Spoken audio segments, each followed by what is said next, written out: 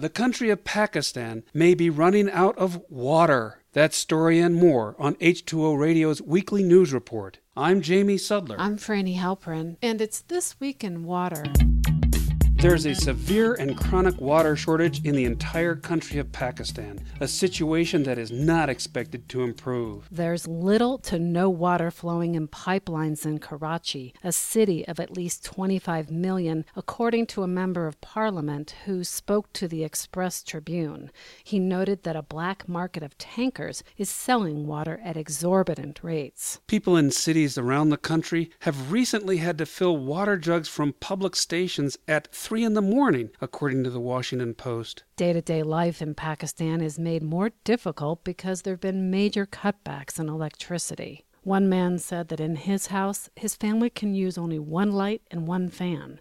Recently, temperatures in parts of the country reached over 127 degrees Fahrenheit. People in agriculture are dependent on water flowing from India, with whom Pakistan has had 3 wars and much political strife. Tensions are higher now as India's Prime Minister Modi promotes Hindu nationalistic policies. The crisis in Pakistan is dire as global warming reduces the amount of water that will flow from glaciers to rivers and as groundwater is being diminished due to overpumping. The Pakistan Council of Research in Water Resources warns that the whole country could run out of water as early as 2025 if authorities do not act immediately.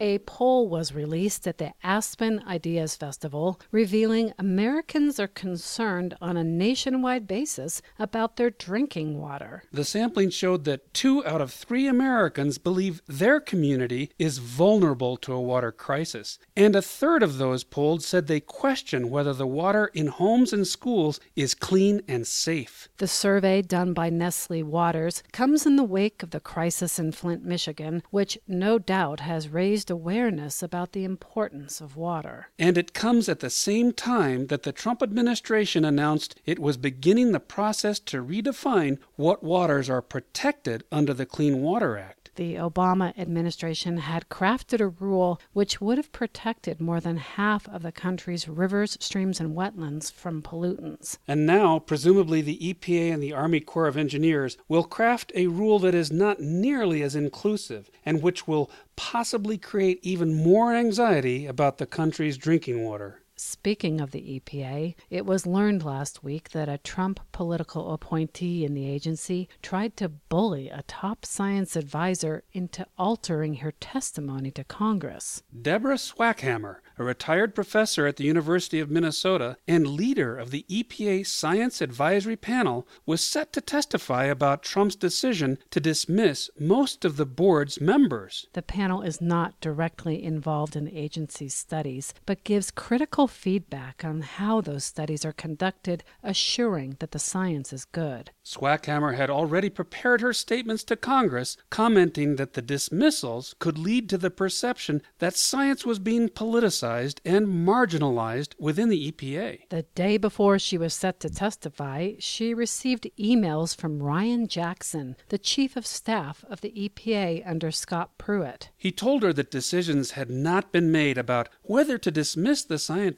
However, some of them had already received letters to that effect. The official even included talking points urging Swackhammer to rework the testimony she had already released. Swackhammer told the New York Times that she was stunned by his emails and felt bullied. Democrats have asked the EPA's Inspector General to investigate the claims that the Chief of Staff pressured Swackhammer. Since her testimony, the EPA has sent out dozens more notices that scientists' terms on the panel will not be renewed.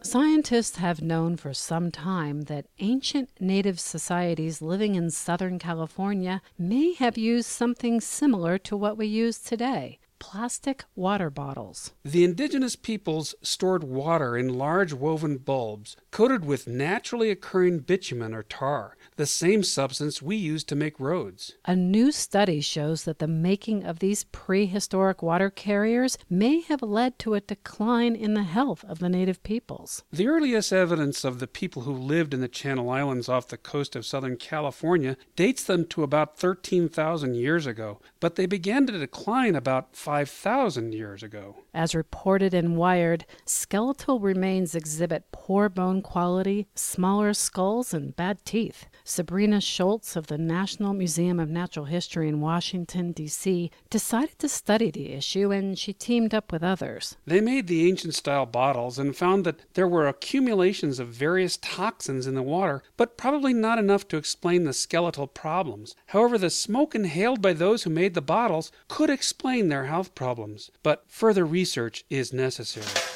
And finally, applying for a summer internship can be competitive. You'll want to polish your resume, get good references, and of course, look your best for the swimsuit portion of the contest.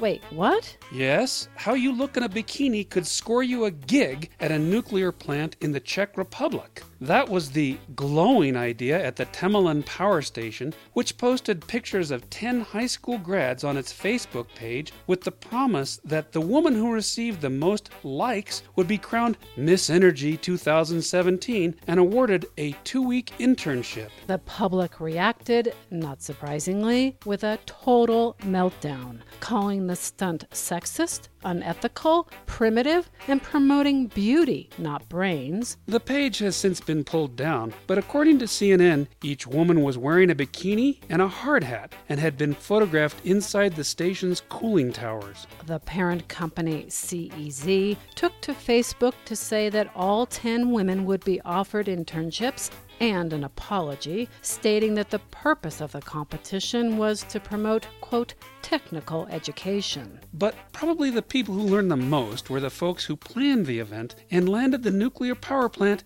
in hot water.